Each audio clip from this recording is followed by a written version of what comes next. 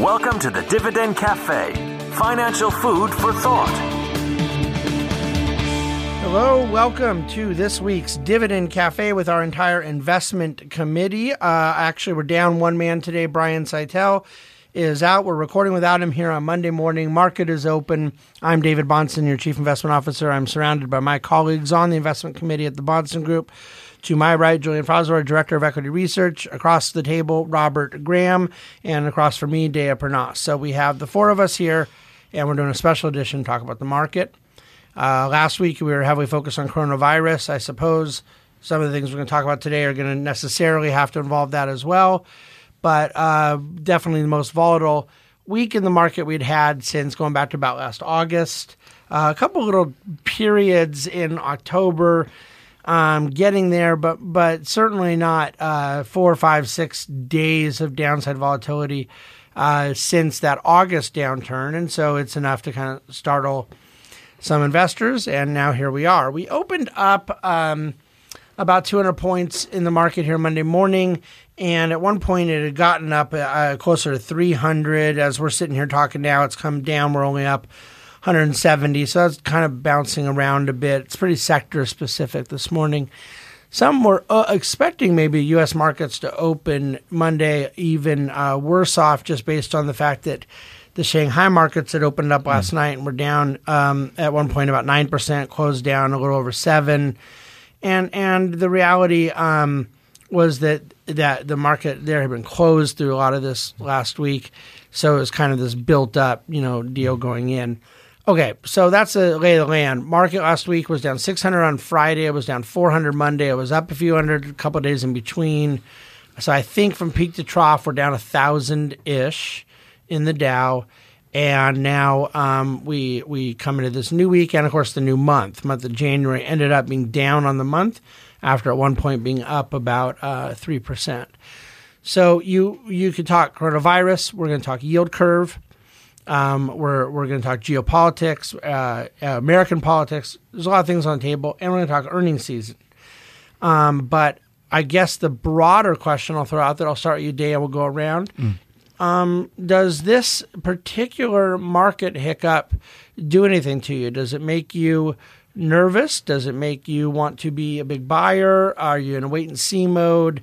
What questions you have? Just I'm throwing it out there in a general sense. Well, it makes me kind of brace, our mindset really for more volatility going forward. I think that we haven't seen this level of volatility for quite some time, and I think just preparing, for that kind of short-term volatility, I think is important. As far as outlook goes, I think a lot of the fundamental. The ways that the fundamentals have been affected from all this fear about the coronavirus and all the coverage the media has on it is short term in nature. I think that there are some fundamentals that have been affected, but it's important to realize that when you look historically at a lot of these diseases and the coverage and the impact, it has been short term in nature. So, I don't mind the enhanced volatility. I think we're prepared for it, and it's important to get comfortable with a little bit of volatility. So, Robert, it's a volatility story, or is there some other stuff beneath the surface bothering you? I mean, obviously, what people are calling a pandemic and all this kind of stuff would bother anyone to some extent. But I'm a little bit comforted in some regard because a lot of the activity, I think, particularly last week in the markets, was earnings driven. We saw certainly a lot of strength in certain sectors and some weakness in others, and I think that is encouraging to me because, again, we always talk about how the fundamentals matter, and at the end of last month, the fundamentals do and did matter. So the fundamentals were what was pushing markets lower, or fundamentals were holding markets in together?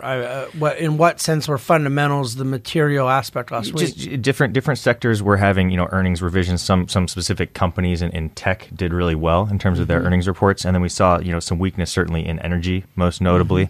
The coronavirus, you can see from the market activity last week and today, particularly when the Asian markets opened, that hit those markets particularly hard. So there's no doubt that that's stirring some volatility there. But let's remember, anytime there was any news of something negative in China, we see those indices get hit hard.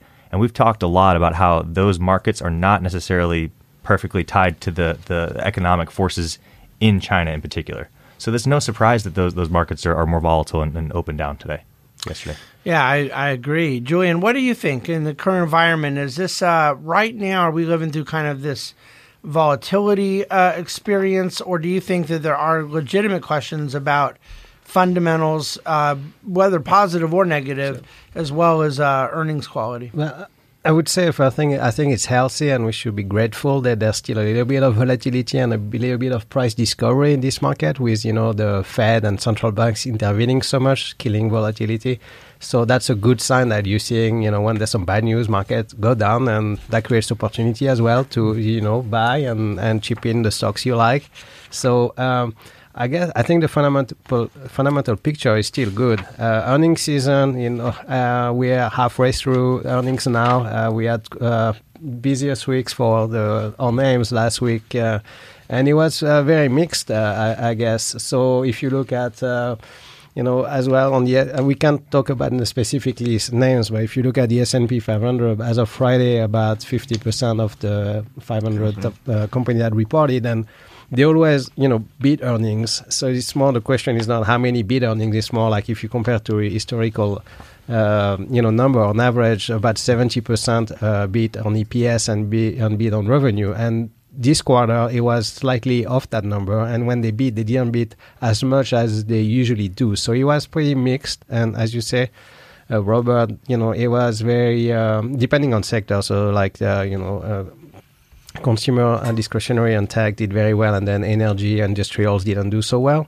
So it's been interesting so far earnings season, and I guess because of the coronavirus happening at the same time, it's people are not so focused on earnings and a bit probably too much on what's happening in China. But I would say fundamentally, if you're a Chinese investor, for sure you have to worry, and it's going to impact the economy for 1 quarter maybe or two. But as a global investor, it's still early days to know exactly what the impact is going to be. I guess if we look at, we have some data from the SARS back like 15 years ago. I think it's hard to say exactly what the impact was globally, but China, the consensus view I think now is that the impact was about 1% of GDP in China. So it looks like it's going to get worse. This one, it looks like it's worse just with the measure they're taking, quarantine 50 million people. A lot of businesses have closed. You hear about American companies, closing, shutting down operations in some provinces or even all of China. So I guess that's going to be a real impact on the Chinese economy. But how long? To what extent? For how long? Yeah. That's the question. Yeah, there's a lot. That's what the market is struggling with, the uncertainty behind it. If we knew that it was going to last 2 weeks or 3 months, I think just the volatility would be very different, or how the market reacts is very different. But uncertainty is really what drives volatility, and the uncertainty around the impact. But is the uncertainty, Dea, around the health aspect, or is it around the market response to the health impact? I believe the uncertainty is around the health aspect of it. I don't think that. Just generally speaking, that people know exactly how dangerous this virus is, how dangerous it could be, exactly how it's spreading. I think there's a lot of questions around the health aspect, or maybe there's people that there's certain experts that understand it well, but I generally don't feel that the consensus feels that there's any sort of solid understanding around how this virus is spreading. So. And you think that's what the market's responding to, is the uncertainty around the medical aspect of how it's spreading, as opposed to the uncertainty around what the impact to the supply chain would be, or what China's response has been. I think the market's just reacting to fear. I think all those things matter. How this virus is spreading, how it's going to impact supply chains, how is it going to impact China's import appetite. Are companies going to continue to close stores? Those are all questions. Those are all wrapped in the same thing, in my opinion. All those are related. Yeah, I don't think we can take. I totally agree with you on all points, but I don't think we can really put down the supply chain constraints. And I think there's a lot of uncertainty around that too, because let's remember that the Lunar New Year, their big holiday, that already would be a period where there would be a dampening of activity, right? So we haven't, and they've prolonged that holiday at a national level, I guess. We haven't really seen the supply chain disruptions come into effect. And I think there's probably a good deal of uncertainty around that. How much is this coronavirus going to start hurting supply chains? And to what extent is that lost supply going to impact demand going forward? Yeah, I think that there is a number of different layers here. And I would start with what I do intend to be a kind of ridiculous example and then bring it in from there. Although I suppose there's some people who may not even take it to be that ridiculous. But like, is there anyone who would say, are there market actors when we talk about uncertainty that have fear that 1 year from now, 1 year, that we will still have this kind of complete open-ended, unresolved problem of coronavirus, medically or economically? Like, I'm going to go out on a limb and assume that most market actors believe that in a year this will not be a story. So the question is, are we talking about 1 week of uncertainty, 3 months, 6 months? What's the most negative person think this thing could linger and have impact? Let's say that's 6 months. I don't think it is, but let's say it is. What's the quickest that this thing exits the newspaper? 1 week? I don't think that's the case either. I think the story will change a little bit too. We were talking actually before the podcast. I mean, what if this thing gets into Africa, right? That's going to be a big deal. There's going to be probably a more massive loss of life. But, I'm not trying to downplay that, but the effects on supply chains and how does it get into Africa if nobody can leave the country? Well, that's the incubation period is longer than the Chinese suspected. So there's already people that got out of Wuhan, I guess, before they got quarantined. So that, not to play doctor, but I think that's probably a big deal. But see, that's the thing I think markets are least concerned about, is that there's a medical component that's a little more frightening than we thought. I think that there's all of the fear-mongering stuff around that. And for those of us who saw arachnophobia as a kid, I think that's probably, if you make a list of market ramifications, that's the lowest on the list.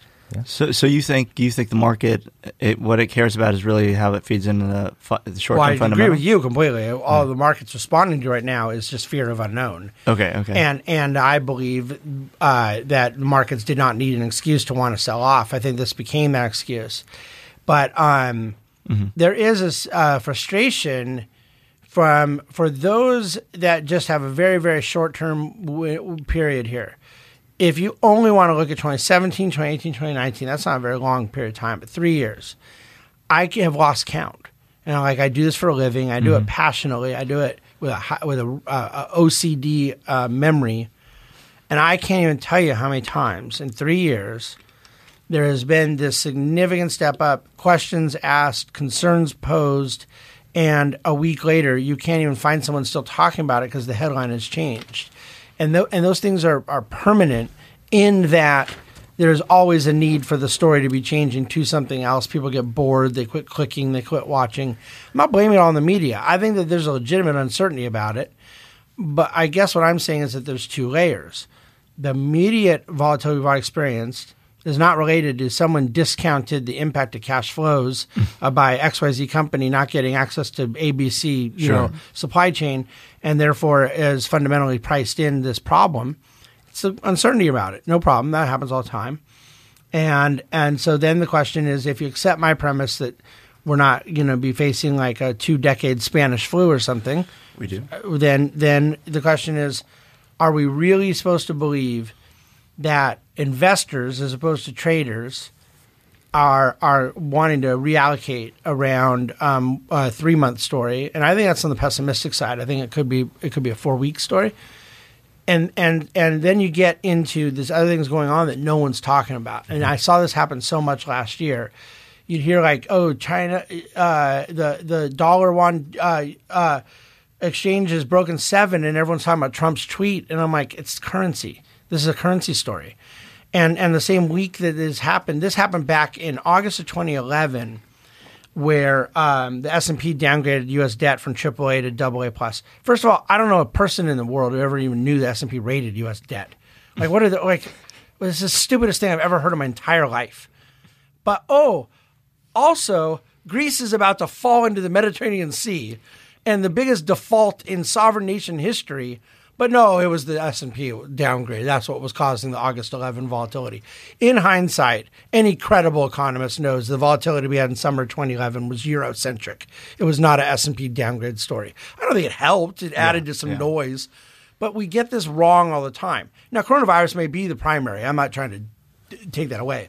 But you have a yield curve. You had a 10-year one. It was at 190. It's come back to 150. Okay, that's a problem. There's something going on there. Now this morning I see the manufacturing figure back up higher.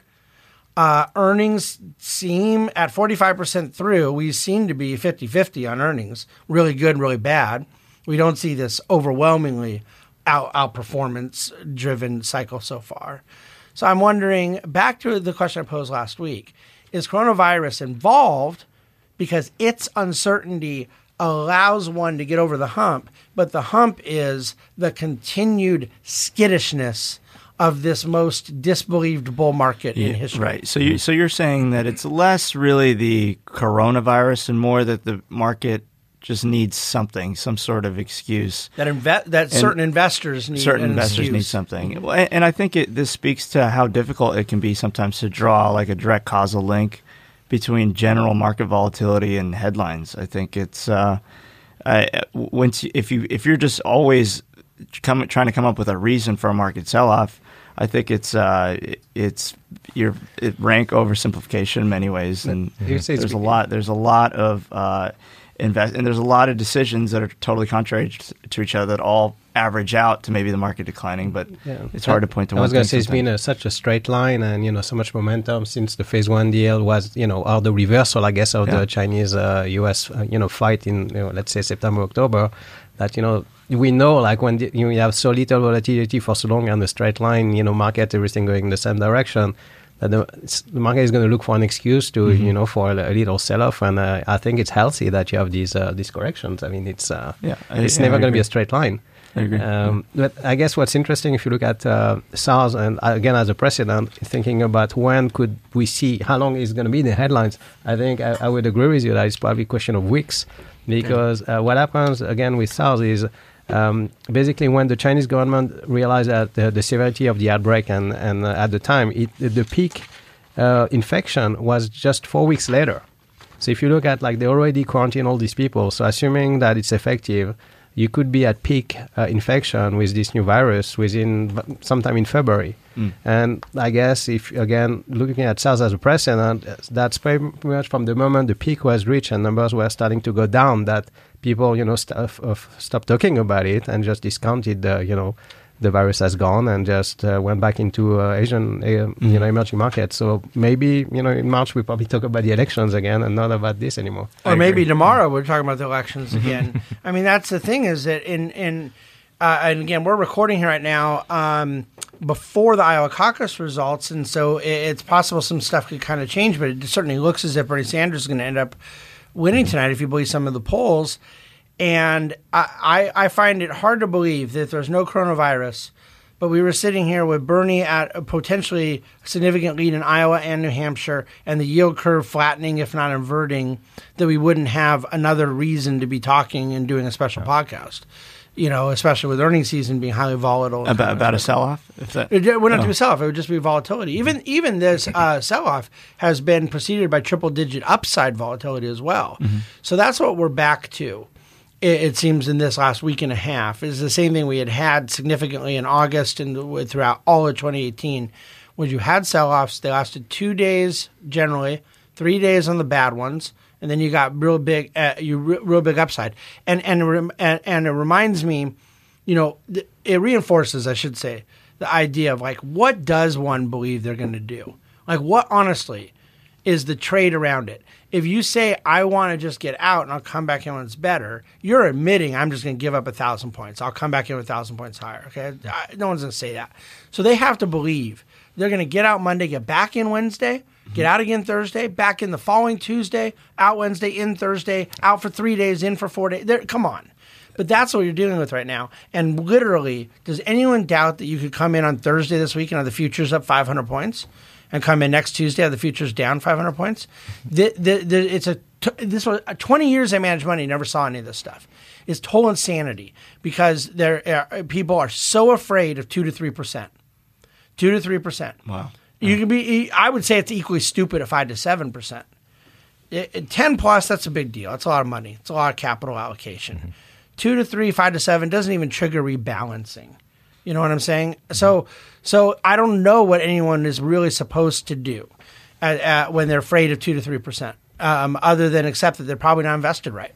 Right. Because you cannot be in equities if you can't take 2 to 3%. And you can't be in equities if you can't take 5 to 7. And longer term, you can't take equities if you can't handle 10 to 20. That's a fact. I'm saying it to every client of ours right now. If you cannot handle that type of volatility, you can't have any part of your money in equities. It's going to happen. Yeah, it's almost like this compression we've seen in volatility has totally changed investors' expectation around what volatility really is or actually is like. And 2 or 3% is, like you said, especially in the long-term scheme of things, totally insignificant. By the way, it's 3% of downside that followed 2 weeks of 3% upside. Yeah, so like on January 1, my financial goals were totally what I'm supposed to believe is that on January 20th, everything was set. Right. And now January 30th, it's not. But that January 1, was it okay or not? Because you hadn't made that 3% that you just lost yet. So what exactly took place fundamentally in your life? Now, by the way, I should say this because there's a lot of non-clients and clients that listen. I'm not saying this in response to our clients at the Monson Group. I can't speak for every advisor, but I'm not sitting here getting overwhelmed with clients freaking out about 2 to 3%. I think we've done a really good job in our firm educating our clients on what we believe and don't believe. And most importantly, telling them the truth. Mm-hmm. Yes, you're right. We cannot trade in Tuesday and out Wednesday successfully. But the second truth that goes along with that truth is that no one else can either. And I think that's the part we have to continue hitting home. But it's very clear that there is this kind of general wave and fear. You look at mutual fund and ETF inflows, outflows. There are people that are apparently believing they need to be in Monday and out Wednesday and all these things. And I'm telling you, it is not going to end well for people if they do not accept the truisms of asset allocation and time in the market. Mm-hmm. And you can say, well, that's nonsense. You can say all that, but I don't want to be there for coronavirus. Okay, well, so you wait till coronavirus goes down, and I'm telling you that when coronavirus is gone, there will be a new virus. And it may not be a health epidemic. There will always be something to fear. Always. There'll always be some, or fears to manufacture, whether they're real or not, to keep people from being invested or to keep people from trying to time the market. It's interesting that you say until USC goes back to winning national championships every year, there will still be problems and uncertainties and unsettled things in the world. But that would save everything. It just generally aligns with things functioning a little better. Yeah. I believe that. I hear that. Of course, when USC was at its peak, we had the Iraq War, we had the financial crisis. So maybe I'm wrong about that. But well, anything to get people to start better. Timing the market less, I would be completely in favor for. Because I agree it is a form of financial suicide in many ways. And despite the record being historically crystal clear, investors keep trying to do it. And I think there's a lack of self-honesty there where they don't take into account their own track record and how terrible it is when they do try to time the market.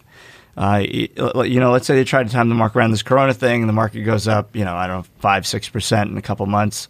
They'll totally disregard the fact that they missed out on significant gains because of their timing experiments. So Robert, let me ask you, what are the things, not in the next week, 3 weeks, or for the extent of whatever coronavirus is going to be out there, just bigger than that? What are the things you see as real assets in this economy and in this market? What are the risk-on arguments? And then I'll ask Julian for the risk-off arguments. I mean, there's certainly some sectors that got absolutely hammered last week, so I see some good opportunities to dive in there. In particular, energy. Yeah. I think that's something maybe we would all agree on without talking to you guys.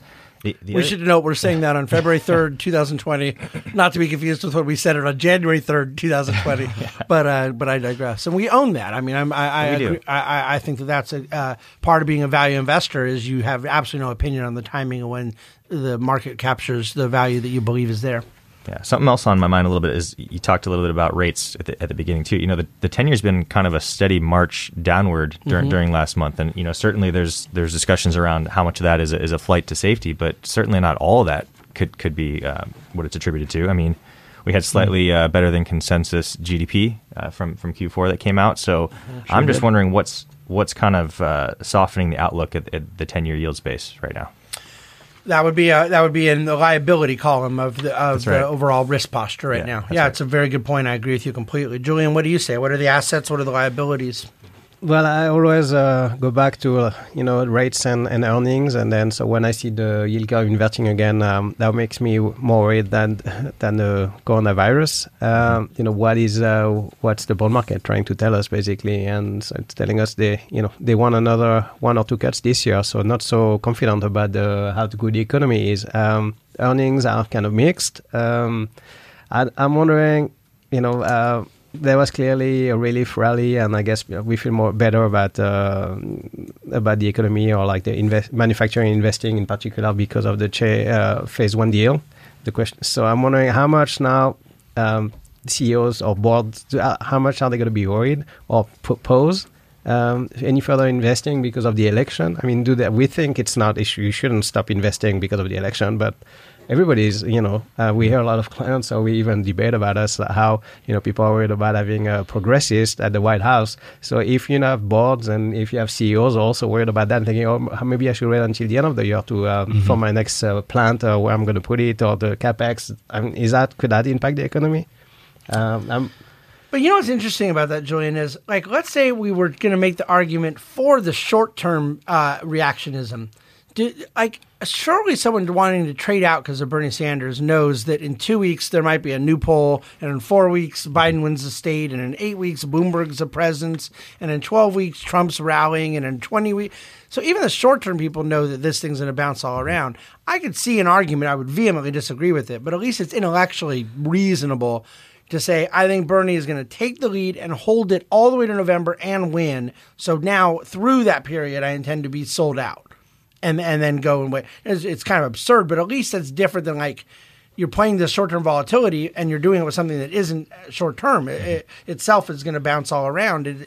I guess that the U.S. political thing is harder for me to reconcile than the interest rate deal from a true fundamental aspect. For one thing, and again, we're going to have a lot more to say on it after Iowa, after New Hampshire, but the reality is that you would think the market, which do we all agree the market is smarter than political pundits on Fox and CNN? Yes. You would think the market would view Sanders winning as a positive because the market believes that Trump is more likely to beat Sanders than Biden. Am I right? So that you think the market would view Sanders if the news catalyst is Sanders looking like more likely to get the nomination. Okay.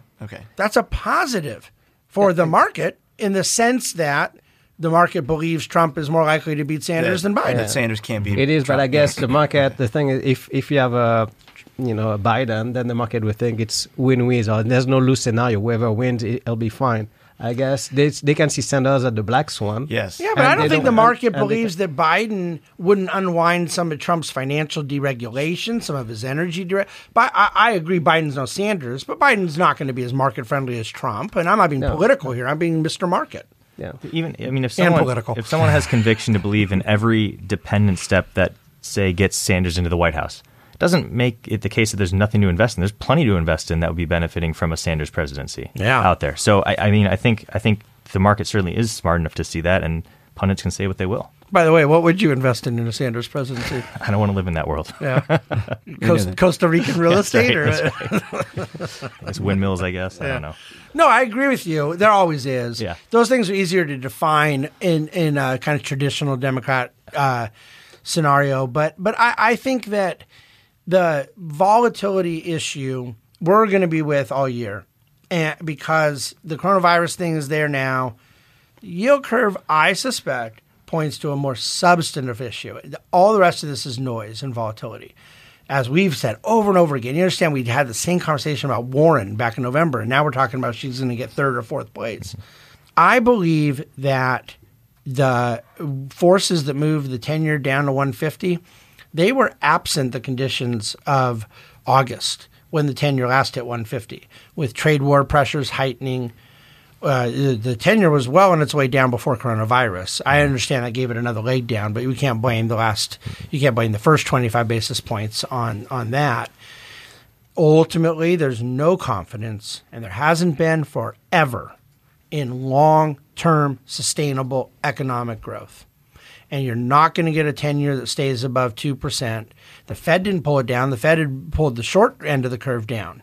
The Fed can't control the long end of the curve, and that's why we've now reflattened after having uninverted, is that the long end came down. They've brought the short end down. I think that you're still dealing with, and this is not 3 weeks, 3 months. This is out there. And it's been out there. And it's going nowhere. Long-term sustainable economic growth. There's no belief in it, and that's forcing long-term yields down. Am I right or wrong? I think you're totally right, and I think our central bank is to blame. Yeah. And they keep delaying the end of the repo purchases, the QE4. That's not happening. Yeah. That chart you shared with the balance sheet is incredible. Wow. I mean, I cannot believe just the level of accommodation that is seemingly perpetual. So, yeah, I think there needs to be more creative destruction for that type of long-term growth, and I don't think that the Fed is going to let it happen for a really long time. So I completely agree with that long end, suppression, long end of the curve staying down. Now, switching gears or kind of looking for a little add to this, Robert.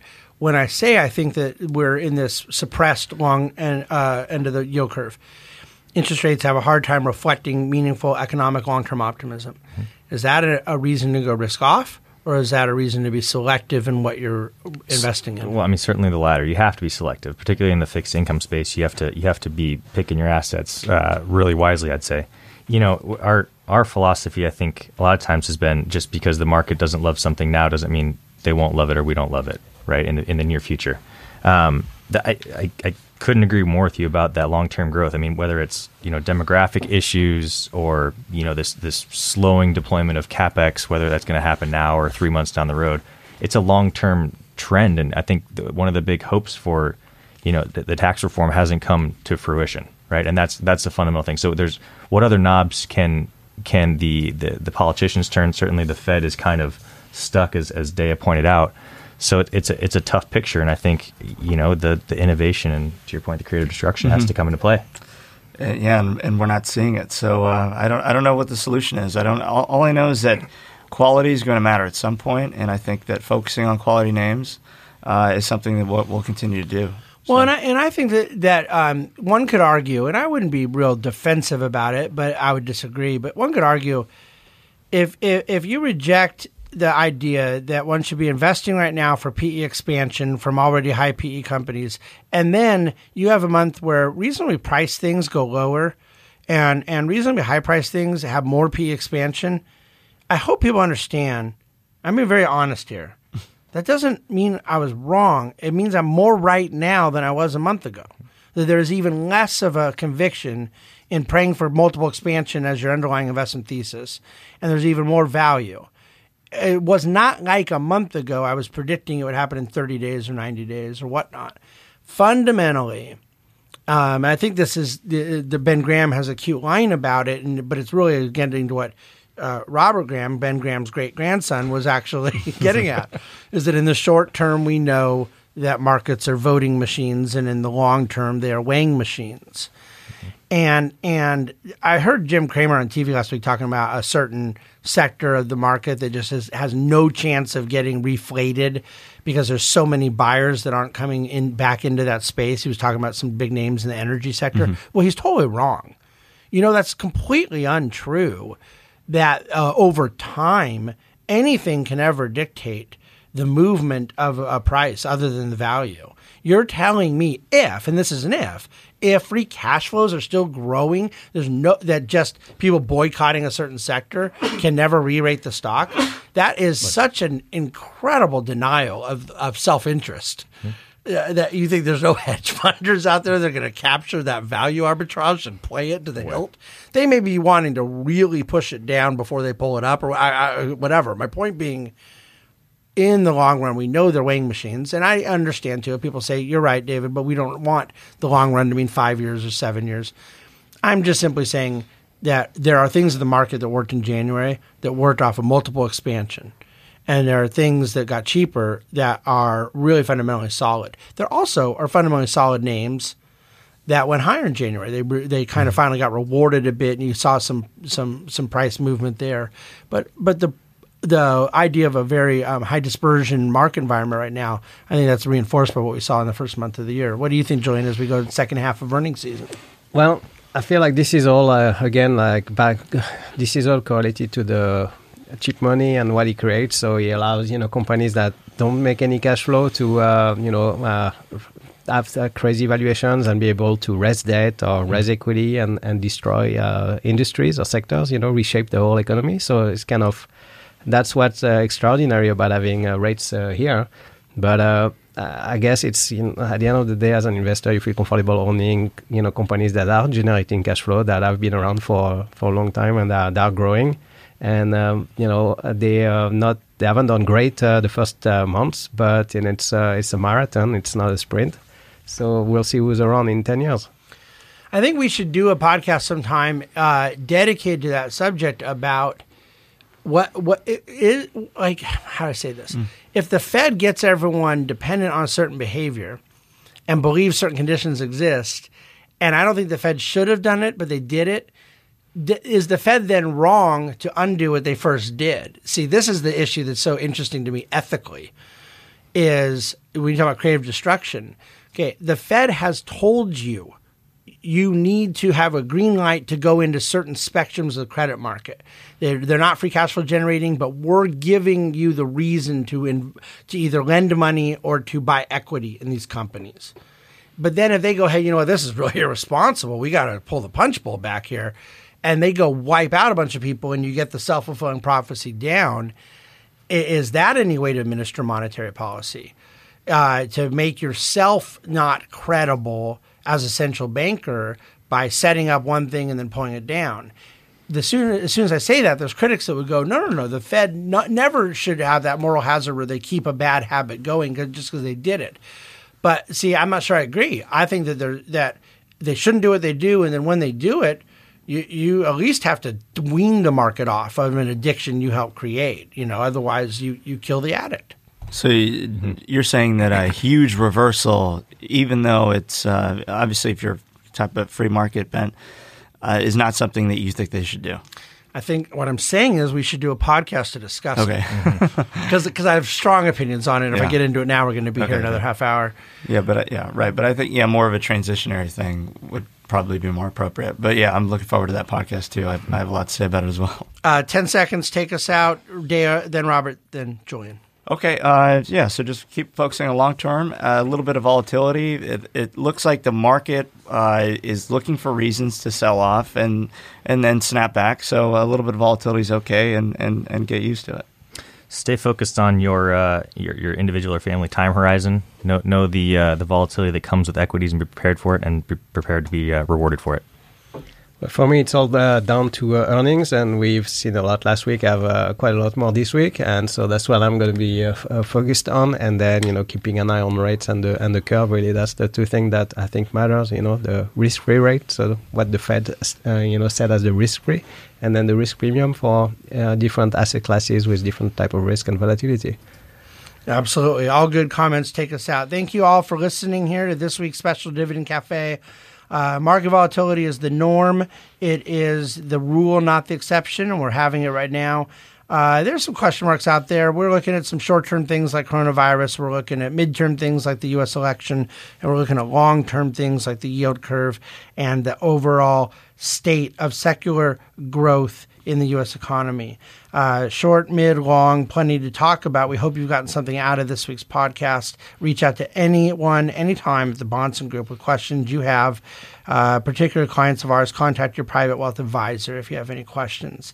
In the meantime, as Julian has said, it's earnings, and then we want to look to where the Fed, comes in to price these things. But the risk-on argument is there. You have a very positive credit environment. You have very low inflation. The risk-off argument right now is not satisfying to us, a virus that could very well be out of the news in a few weeks. We're thinking bigger than that because that's our job as your fiduciary advisor. Thank you for listening to the Dividend Cafe. All right, short, sweet. Dramatic pause. Yeah, that's nice. Left him hanging.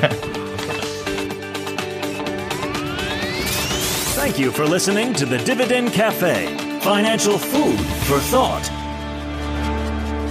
The Bahnsen Group is registered with Hightower Securities LLC, member of FINRA and SIPC, and with Hightower Advisors LLC, a registered investment advisor of the SEC. Securities are offered through Hightower Securities LLC. Advisory services are offered through Hightower Advisors LLC. This is not an offer to buy or sell securities. No investment process is free of risk, and there's no guarantee that the investment process or the investment opportunities referenced herein will be profitable. Past performance is not indicative of current or future performance is not a guarantee. The investment opportunities referenced herein may not be suitable for all investors. All data and information referenced herein are from sources believed to be reliable. Any opinion, news, research, analyses, prices, or other information contained in this research is provided as general market commentary. It does not constitute investment advice. The team at Hightower should not be in any way liable for claims and make no express or implied representations or warranties as to the accuracy or completeness of the data and other information, or for statements or errors contained in or omissions from the obtained data and information referenced herein. The data and information are provided as of the date referenced. Such data and information are subject to change without notice. This document was created for informational purposes only. The opinions expressed are solely those of the team and do not represent those of Hightower Advisors LLC or any of its affiliates.